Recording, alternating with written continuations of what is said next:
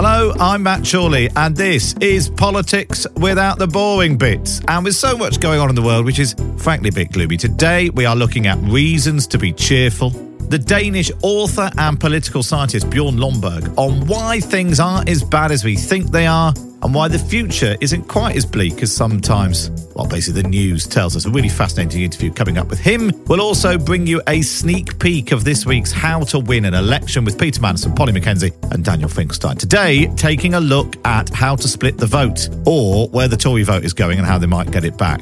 So you can get a little taste of that on Politics Like the Boring Bits. But if you want to listen to the full thing, head on over to How to Win an Election. If you like what you hear on the podcast, don't forget you can join me live for Politics Without the Boring Bits on Times Radio, on your DAB radio, on your smart speaker, or download the Times Radio app. That's Politics Without the Boring Bits, weekdays from 10.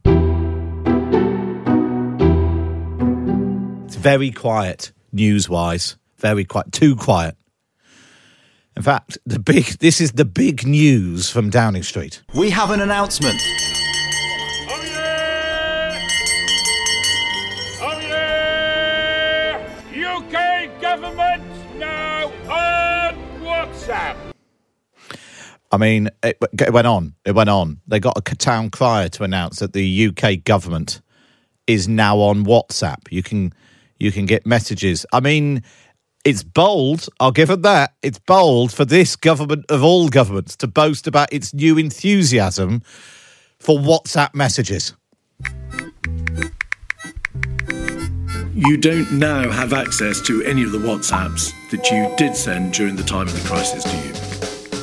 No, I don't. I've changed my phone multiple times over the past few years. Why did you turn on the disappearing message function around the time that the Prime Minister announced a public inquiry into the COVID pandemic? I cannot. I mean, I can guess or I can speculate, but I cannot recall exactly why I did so. A factory reset that was done. Was it you that tried to reset the phone or not? A factory reset? There is a device or a capability on the phone which allows its contents to be entirely reset. That wasn't you. I don't remember any such thing. The things that Mr. Cummings, having seen those messages, it was, it's horrible to read, but it is both surprising and not surprising to me. You called ministers useless pigs, morons, in emails and WhatsApps to your professional colleagues.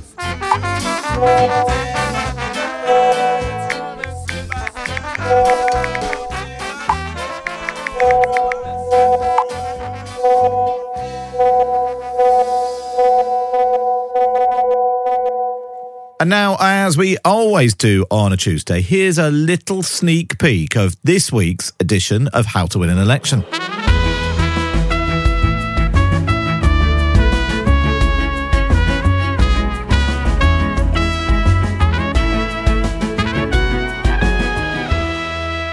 We're going to talk about how to split the vote in a minute and where the Tory vote's going, where the Labour vote might go. And we've got some polling to show how people would vote if the Tories and the Labour Party didn't exist. But first, it's 100 days until the local elections on May the 2nd. Local elections are councillors and mayors in England, London mayor, police and crime commissioners. Do they matter? I mean, they obviously matter locally as to who's running your town hall. Danny, as part of your ongoing campaign to say that nothing makes any difference to the elections, do the local elections make any difference? I think being a Bayesian, new pieces of information moved my view. So the discussion we had last week, I think both Polly and Peter what's a Bayesian? We all looked a bit confused then. It's about probability theory and where you start. Taking into account new pieces of information. So Polly and Peter made the correct point that actually these events, big political events, let's take, for example, the Eastbourne by-election in Margaret Thatcher's premiership. That was a contributory factor to her defeat, and naturally her internal defeat and her being removed as Prime Minister then made a difference to the next general election.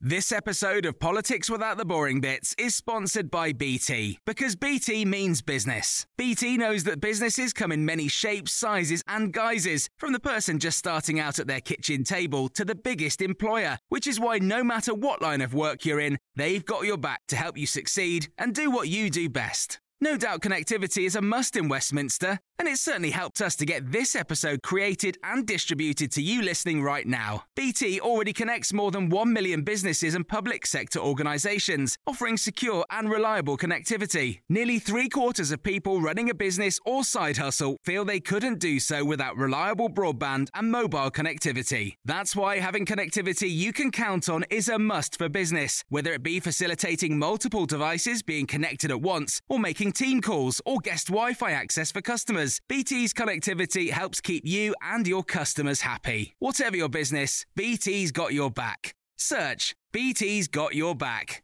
This episode of Politics Without the Boring Bits is brought to you by Luton Rising, owners of London Luton Airport, the UK's most socially impactful airport. Find out more at lutonrising.org.uk. As was Midstaffs and Vale of Glamorgan. So I don't believe they influence the top line. In other words, I don't think that voters are paying attention or their votes shifted by the event, but they do shift events in politics. So I think I would adjust my sort of general view that that lots of these things are noise rather than signal. They do have an effect. So. And there's also just a practical point, isn't it, Polly, that if the Tories lose lots of councillors, they're less likely to be enthusiastically going out and knocking on doors and leafleting come the general election. There's a sort of foot soldiers problem.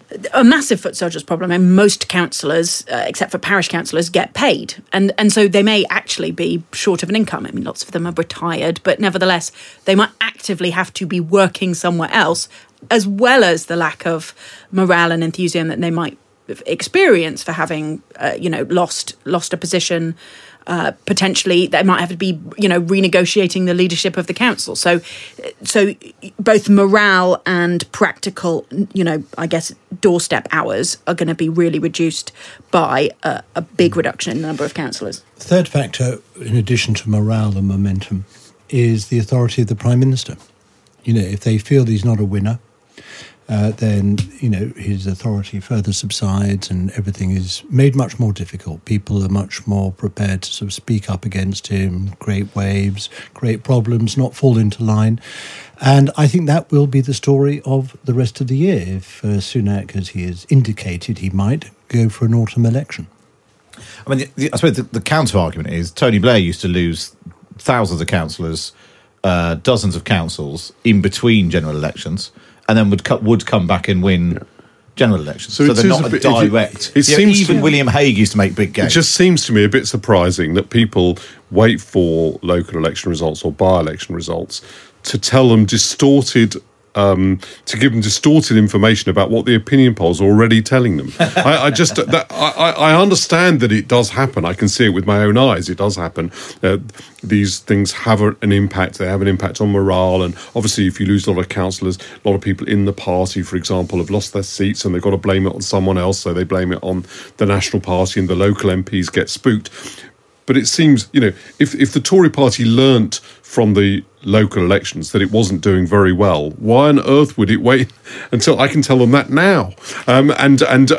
It's obvious from these huge polls, and we know it also from just talking to anyone in the street. So it's just surprising to me that these have these effects, but they clearly do. And if you want to hear the full episode, just search How to Win an Election wherever you're listening to this. Subscribe, tell your friends. Up next, with so much gloomy news around, we thought we'd try to be a bit positive and bring you some reasons to be cheerful.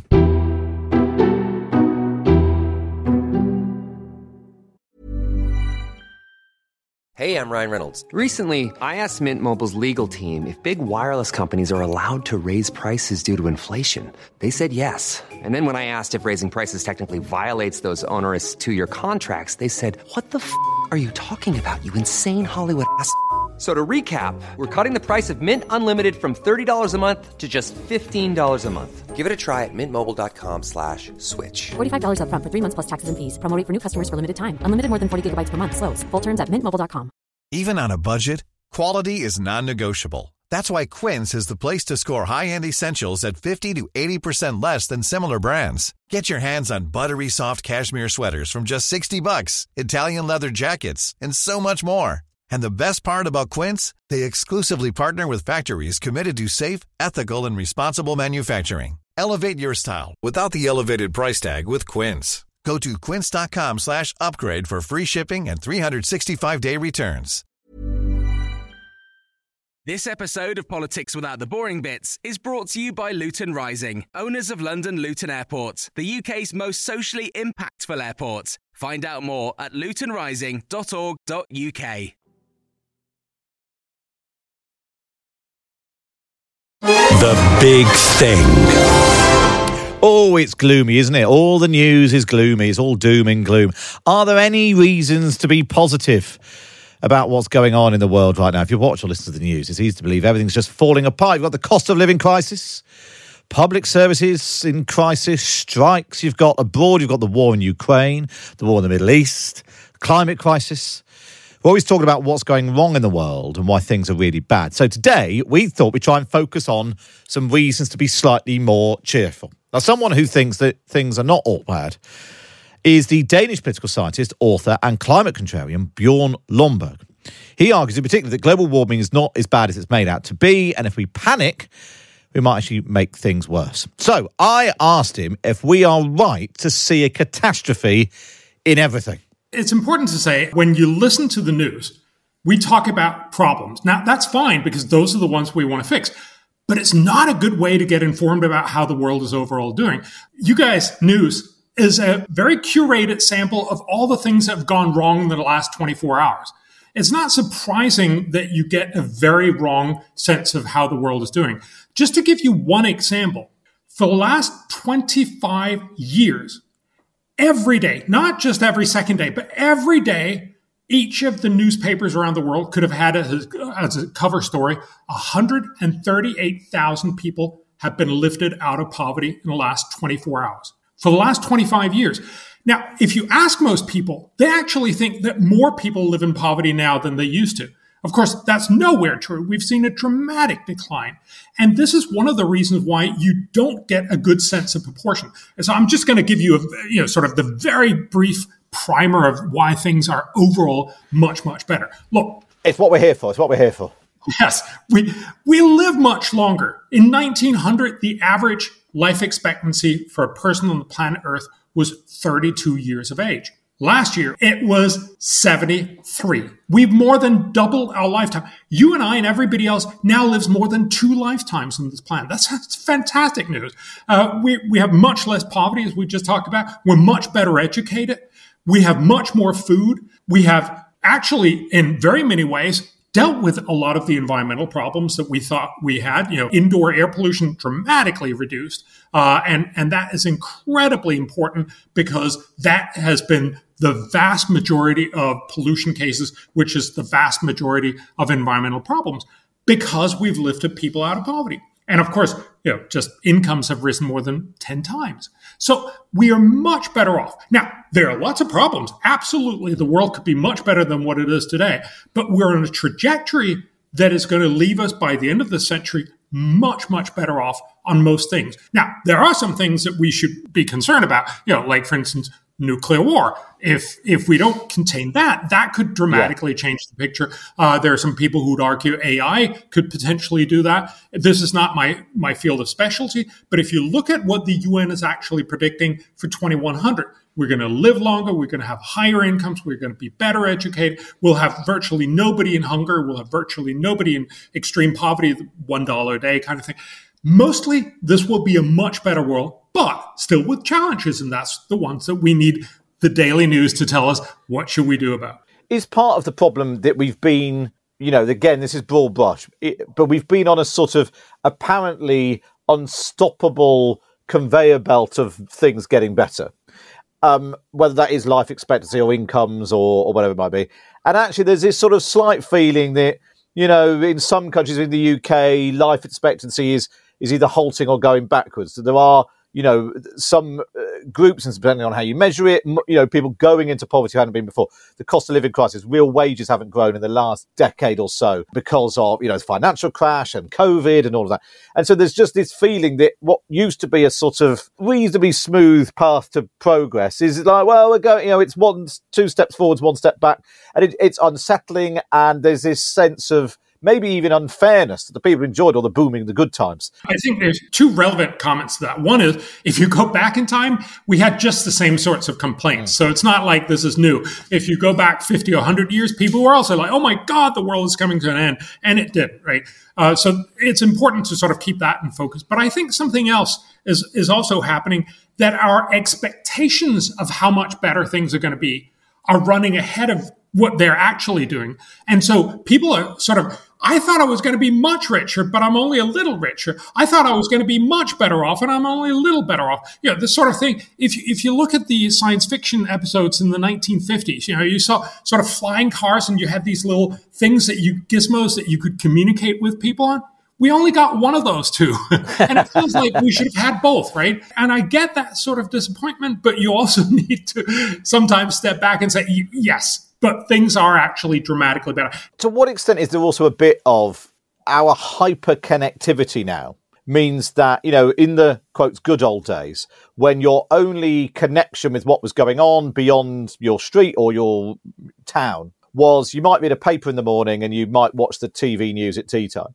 Whereas now you can spend all, you know, whether you call it doom scrolling or whatever you call it, but you can spend all day finding things to be very concerned about. You know, normal citizens who didn't actually spend much time thinking about politics definitely weren't, you know, getting live pictures around the clock of that humanitarian catastrophe there or that climate warning there. Did we live in a state of blissful ignorance before? Possibly. It's hard.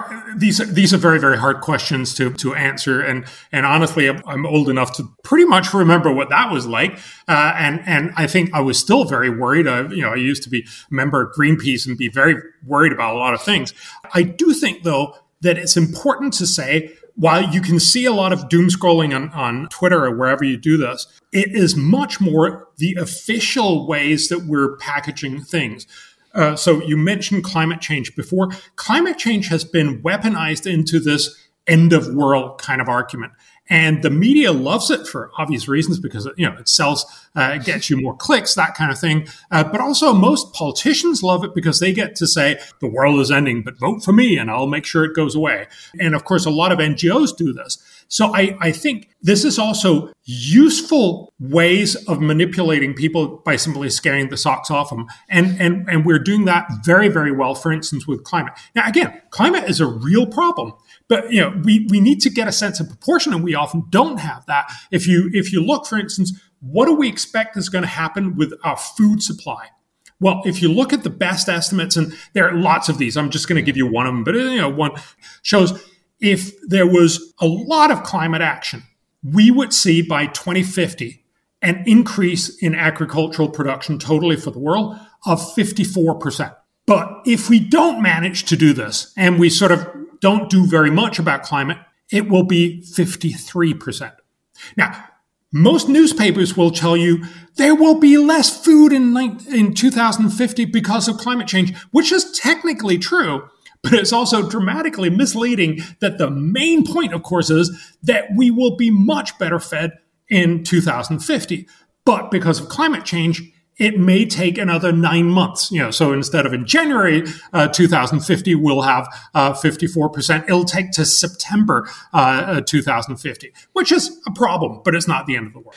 Is there a bit of, though, that's like a global picture, that overall, you know, that is, you know, 54% for the entire globe. But in reality, what that means is there'll be parts of Africa where you can't grow anything anymore, but Cornwall is going to have a really good wine harvest. So the experience of individuals could be very negative, even if globally the sort of the line on the chart is improving. There's a little bit of that, but there's a lot of news person than you who also would like this. You know, it's not that Africans are going to be totally unable to produce their food, but they will clearly have more problems. One of the ways, of course, to make sure that they have fewer problems is by making sure that most people don't work in agriculture, but they actually work in cities, just like everywhere else, and that you produce food where it's most economical and where it grows the best. But again, we need to remember the size of this problem. We're talking about a slightly higher challenge, but not that you won't be able to produce any food. I don't know about you, but I've never really produced any food in my life, and that's certainly true for most people. Except for that you've plucked a few apples or something. Yeah, put some carrots in the garden, but it's got a small proportion of my eating, and it's certainly not something that's going to keep you alive, right? The point is that we have a system that works incredibly well. And yes, there will be changes to that system because of global warming, and there will be some places where you'll be able to grow better. The fundamental point is this is not going to be the end of the world, just like most other things that we're talking about is not going to be the end of the world. We'll actually be better off, but for some of these problems, slightly less better off. I suppose the all this does depend, like you said, on some action being taken. And then there's a question of whether or not that action is being taken fast enough by the right people. People always make this point: what's the point of me recycling my milk bottles if in the time it's taken for it to be recycled China's built 4 power stations, wherever it might be? And so as a result, you get the bodies who are concerned about this ramping up their rhetoric to try and get action. So you get the World Health Organization saying climate change presents a fundamental threat to human health. It affects the physical environment as well as all aspects of natural and human systems. It goes on to say it is therefore a threat multiplier, undermining and potentially reversing decades of health progress. I suppose the question is you're saying that we do need to adapt and we do need to make changes. Do you think that we are making the changes we need to make so that we don't have the catastrophe that you don't think we're heading for? So we're certainly not investing enough, for instance, in research and development into yield enhancement. So this used to be a big thing, that you would invest a lot in making sure that food and vegetables were grown better with higher yielding varieties so that fewer people could get more food out of the same amount of land. And this is especially true in the poor part of the world. This is one of the places where we should be spending more of our development aid, and we're not. So there are definitely places we should do this. One of the things we should also be careful about is not to do too much. If you look at sort of the argument, a lot of people saying we should go to 2 degrees centigrade, that's an upper limit of how much we want to do.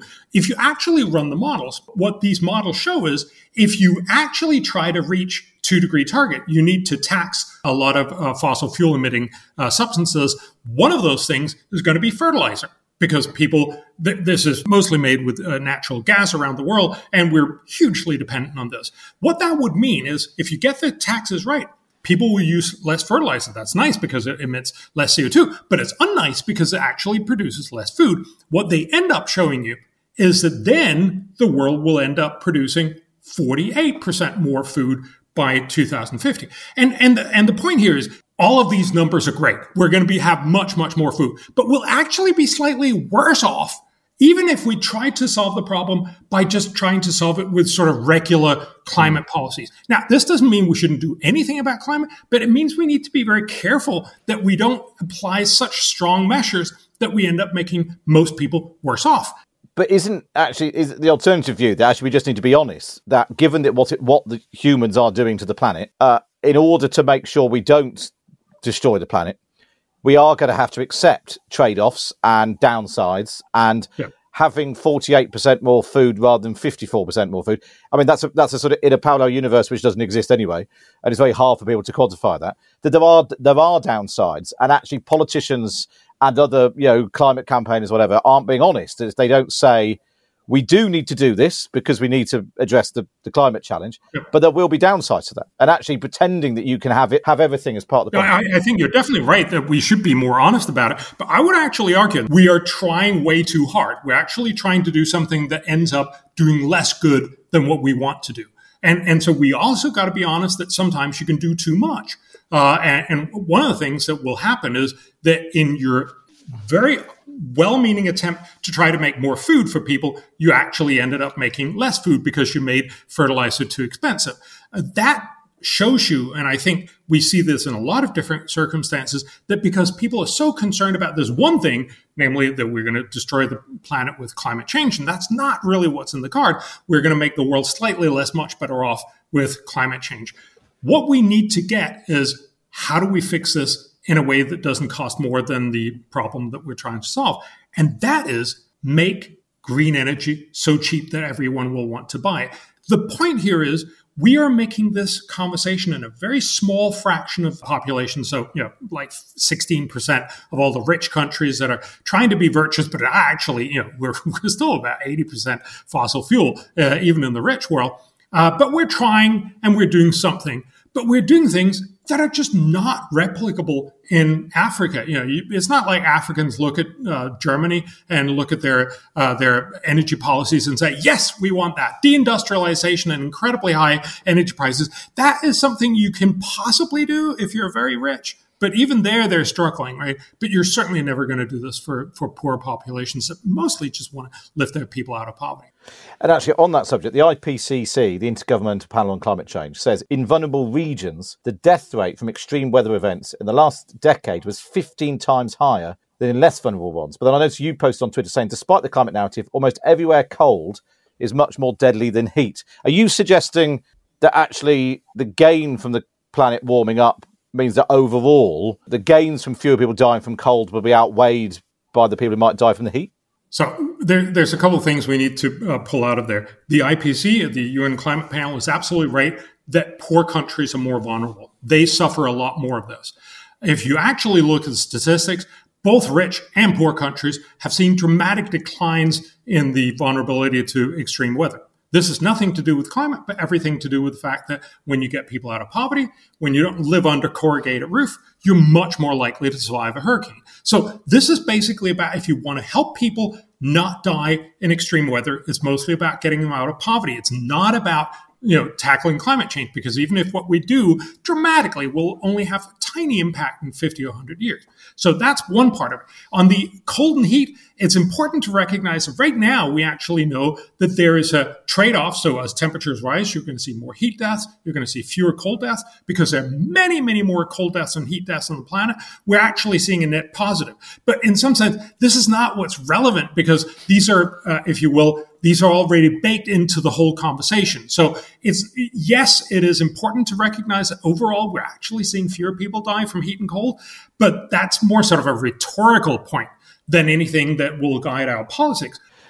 There's obviously I don't know if you're aware, there's a big debate going on in the UK right now about Labour have got a £28 billion green plan, which started off at 28 and then it's sort of been whittled down, and some of it actually might be already baked in, and is it 20? And the Conservatives seem to think that this is a real stick to beat them with. They want to do something to deal with climate change. I mean, Labour say, well, actually it's more of an economic thing, because if we can green the economy, that's good for the economy. We're less reliant on imported energy and that sort of thing. I mean, are you aware of it? Are we wasting our time even having that argument? What we have to recognize is climate is going to be a problem.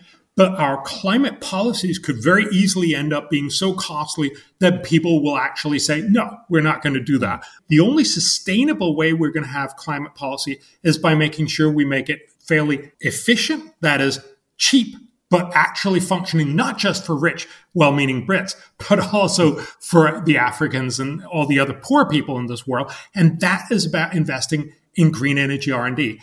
This is supposed to be a reason to be cheerful conversation. Just finally, I want to ask you, while we're worrying about R&D for tackling climate change, what about the sort of the looming prospect of World War III? Every year seems to begin with another warning that the world is getting less safe, it's more volatile, whether it's America's place on the world stage, Russia, China, Ukraine, the Middle East. Is that a bigger worry? I think there is some real concern here. But one of the things you also need to remember is, if you look back in time, many more people died from war.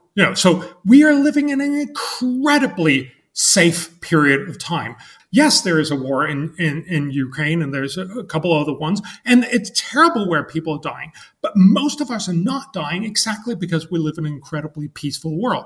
We forget that because every day hear the news about this war and that war. But one of the things that struck me as very, very absurd over the last 10 years is virtually nobody heard about the enormous and very sustained war in the Congo. We had a war, certainly for 10 years, that probably killed more than 1 million people. Nobody heard about it because it was not sexy. So again, we live in one of the most peaceful times in the world. It's less peaceful since Russia's invasion of Ukraine. So it's not the most peaceful time, but it's much, much better than pretty much anything else you see in the 20th century and before. And if you want to share your reasons to be cheerful, get in touch with me. You can email me, matt@times.radio, or find me on Twitter or X or Insta or all of the things. But for now, for me, Matt Jolly, it's goodbye.